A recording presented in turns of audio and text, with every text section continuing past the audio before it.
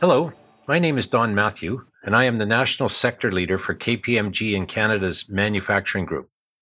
Welcome to the first episode of our new Manufacturing Podcast series, where I will sit down with thought leaders to discuss how big ideas and bold actions can propel the Canadian manufacturing industry into the next era. Today, we're taking a deep dive into supply chains.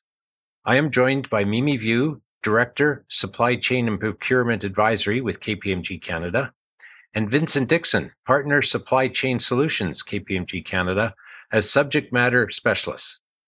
Be sure to join us on our next installment later this spring. So jumping right into it, emerging out of the COVID-19 pandemic, let's discuss what is happening around supply chains affecting Canadian industries. Demand for manufacturers' goods is strong, but manufacturers are struggling to keep up, let alone take advantage of this boom. So Mimi, what are the major pressure points in Canada around supply chains? Thanks, Don. Thanks for having me. When we talk about supply chains in Canada, we need to remember that this may include part of a large global and complex supply chain with many nodes and players. Some pressure points include an over-reliance on a limited number of third parties. If we look back to the beginning of the pandemic, there were shortages that occurred on items such as cleaning supplies, PPE, and even gym equipment. Companies were scrambling to find and vet new sources of supply. So as demand stabilizes and supply chains recover, there's a continued need to build more redundancy in the supply chain and diversify the supply base. The rising cost of commodities, raw materials, goods, and services, resulting in the need for companies to absorb the costs, innovate, or even take cost-cutting measures, or ultimately pass on the cost increases to its customers. Another pressure point is production delays. Increased demand placed pressure on supply chains, resulting in delays, backlogs, and the need to shift production to address immediate and critical needs, and a shift in consumer behaviors. Physical supply chain delays and increasing costs are another topic. Canada is a vast country in terms of its geography, with a lot of its population not living in or near urban hubs. Canada is prone to delays due to harsh weather, natural disasters such as the BC floods, inaccurate or delayed flow of information, and lack of visibility. Also, there's high labor costs and shortage of skills and workers, which will ultimately impact the cost of goods and services. Canada's estimated inflation rate is now over 6%. It's the highest it's been since 1991 in August. And then lastly, but not at all the least, there's a lack of visibility across the end-to-end supply chain. This is really critical. So how is this lack of end-to-end visibility changing supply chains?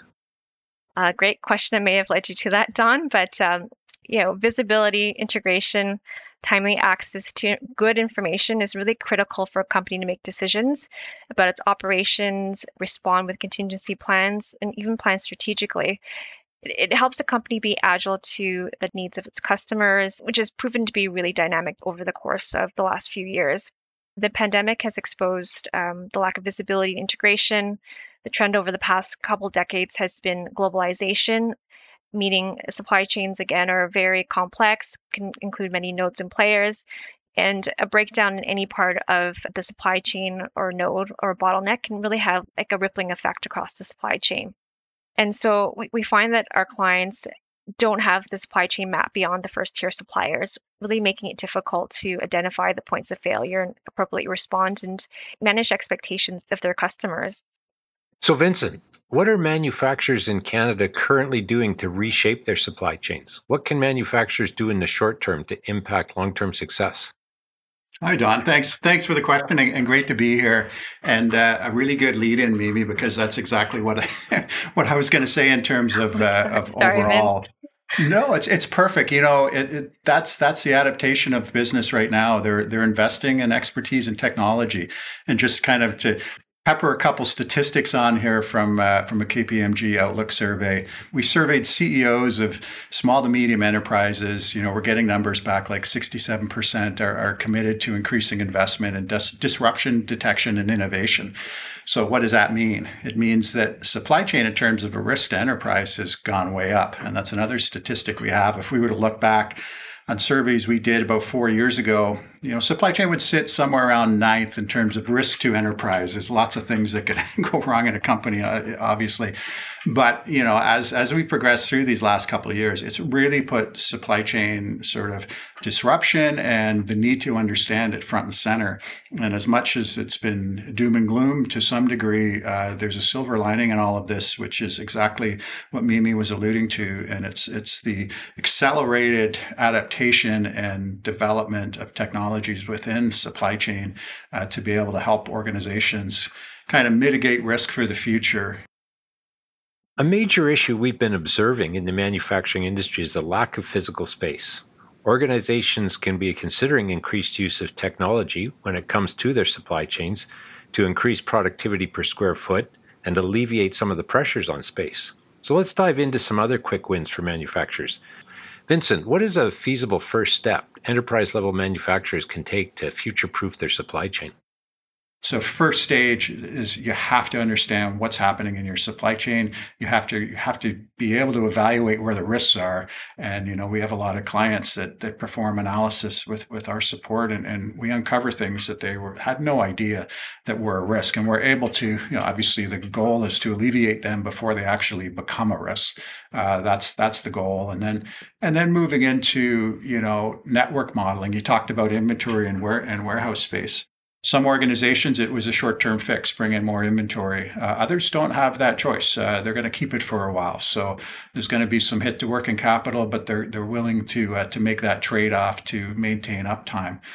I think contract evaluations. It sounds, again, simple, but understanding what your agreements are with your suppliers, for one, the ones that exist today, but more importantly, kind of looking at your strategy. Do you have the right clauses? Are you looking for the right things? And one simple one that we see a lot is, where applicable, reward and penalty clauses for delivery. So you can imagine a supplier, through all of this, we talk about the customers and we talk about the OEMs and people being down, but think of the complexity coming to those suppliers. So it's not just one client or customer they have. And in many cases, they have dueling priorities. So with a limited amount of products. So where are they going to go with it? You want to build in contracts that reward your suppliers for acknowledging your organization and that also hold them accountable to some degree if they're significantly late. So Mimi, 28% of manufacturers said they are likely or very likely to relocate or scale up production in Canada to mitigate supply chain bottlenecks. What does this look like? What are the biggest hurdles? Yeah, so that's a really good question. For me, it comes down to the business case and the ROI for relocating or scaling up production in Canada. And you need to really balance that with risk depending on what you're looking to bring to Canada. So the real question is, does it make sense for a manufacturer to relocate or scale up production where there are other potential markets that may be more profitable? We look to our neighbors to the south, parts of Europe and in Asia. I'll share with you a stat that a colleague shared the other day with me from Stats Canada regarding multinational companies in Canada. So less than 1% of enterprises are multinational, but hold over 65% of assets in the Canadian economy. Meaning, in the grand scheme of things, the Canadian factor may have really limited influence in a multinational company's decision to bring manufacturing to Canada. On the flip side, the supply chain challenge is well known to the Canadian government. In the recent federal budget that was just announced, the government has set aside funds to invest in improving supply chain resiliency and efficiency, including investments in all rail transportation. So Vincent, when we talk about emerging technology for supply chains, what technology is out there that will ease pressure on these supply chains? Yeah, that's a good question, and it's a really unique time. As much as there's been doom and gloom over the past 2 years, it really has been an intersection of technology and demand. So we're seeing an elevation of that tech. We're seeing it grow to the point where they've really kind of put it under an umbrella statement of saying it's the next industrial revolution, which would be the digitization of information and the ability to share information very quickly. And, they tag it with the Industry 4.0 moniker, if anyone's ever heard of that. But within that, lots of technology exists. There's AI, machine learning, digital supply chain, additive manufacturing. I could go on. but it's key about all those fundamental disciplines are really there to improve that communication essentially within the supply chain and mitigate risk. And when you have information as an organization, that's power, right? You can really control things. You can really see adverse effects in your supply chain before they come. And these types of tools are really advantageous. And also looking at things like sensoring technologies, track and trace, the ability outside of information to really have information on your packages as they're shipping around the world and be able to follow them through not only your organization, but from all the way to your customers and all the way to the source material. So it's quite an exciting time. And the final one I'll touch on is just digital twin. The reward for that in a digital twin is that it doesn't impact your existing operations. So, not too distant past, if you're doing a major assessment of your ERP or of your database, you have to shut things down. You have to do that analytical work at risk to the organization because it's not running. So digital twins in multiple applications. It goes beyond just supply chains, of course, but anywhere where you want to get a large data set, anywhere where you want to do a deep dive on a product and simulations, it's a great tool for that.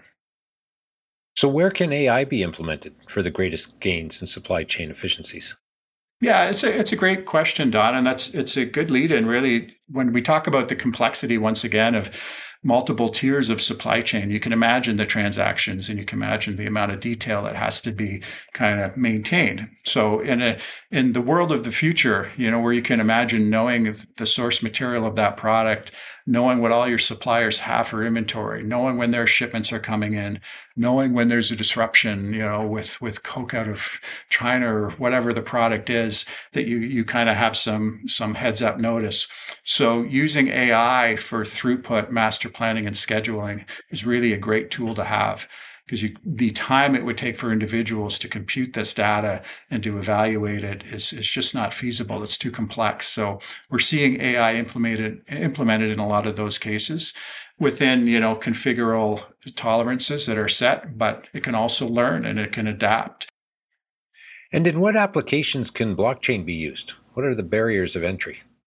Yeah, blockchain, it's still kind of wearing that cryptocurrency kind of a moniker a little bit to it, but blockchain really works well in transactional kind of environments.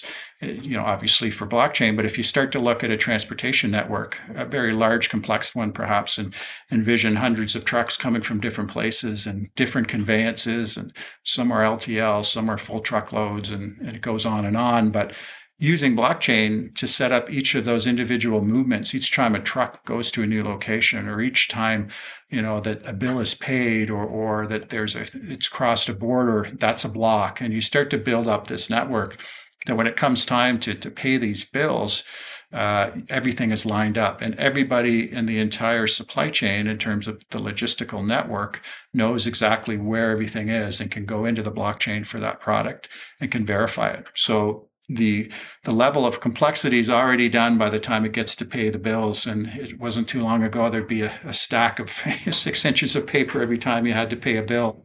In terms of large international or even domestic supply chains, it's a lot of complexity. And blockchain is still evolving in that space to some degree.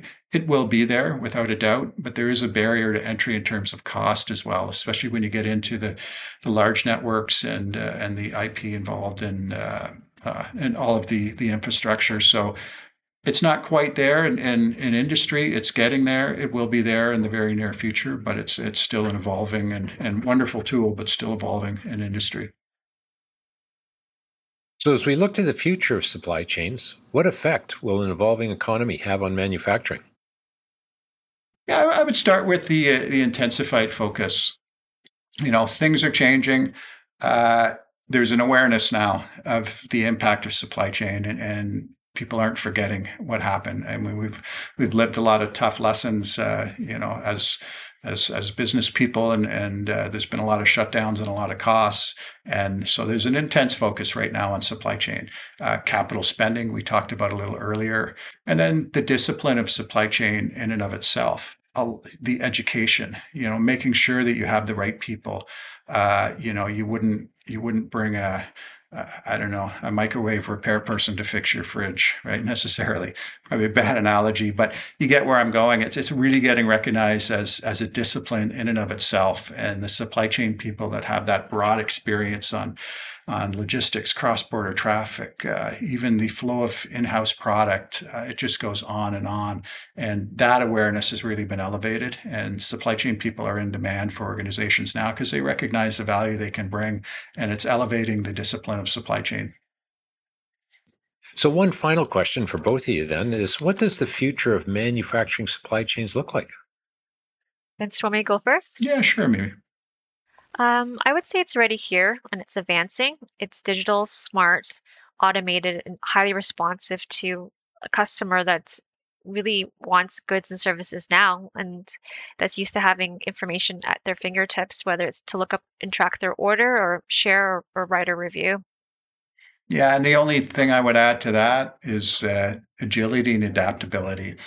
So as much as we're building the supply chains in recognition of what's happened over the last 2 years, you have to build it for the unknown to some degree. I know it sounds a little weird, but doing good assessments and doing predictive analysis, you can start to understand that you need to have an agile supply chain that can adapt to some of these on the fly. And that's the key right now. It's you want to build it to last, and that's what we're seeing a lot of organizations doing now. It's not just dealing with the needs of today, but how do you build a supply chain that can predict and that can help augment the implications of another type of disaster yet to be seen, and those are under work right now.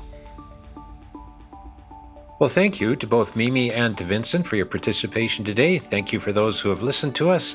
Stay tuned for the next podcast in our manufacturing podcast series, and we'll talk soon. Thank you very much. Thanks very much, Don. Thanks, Don.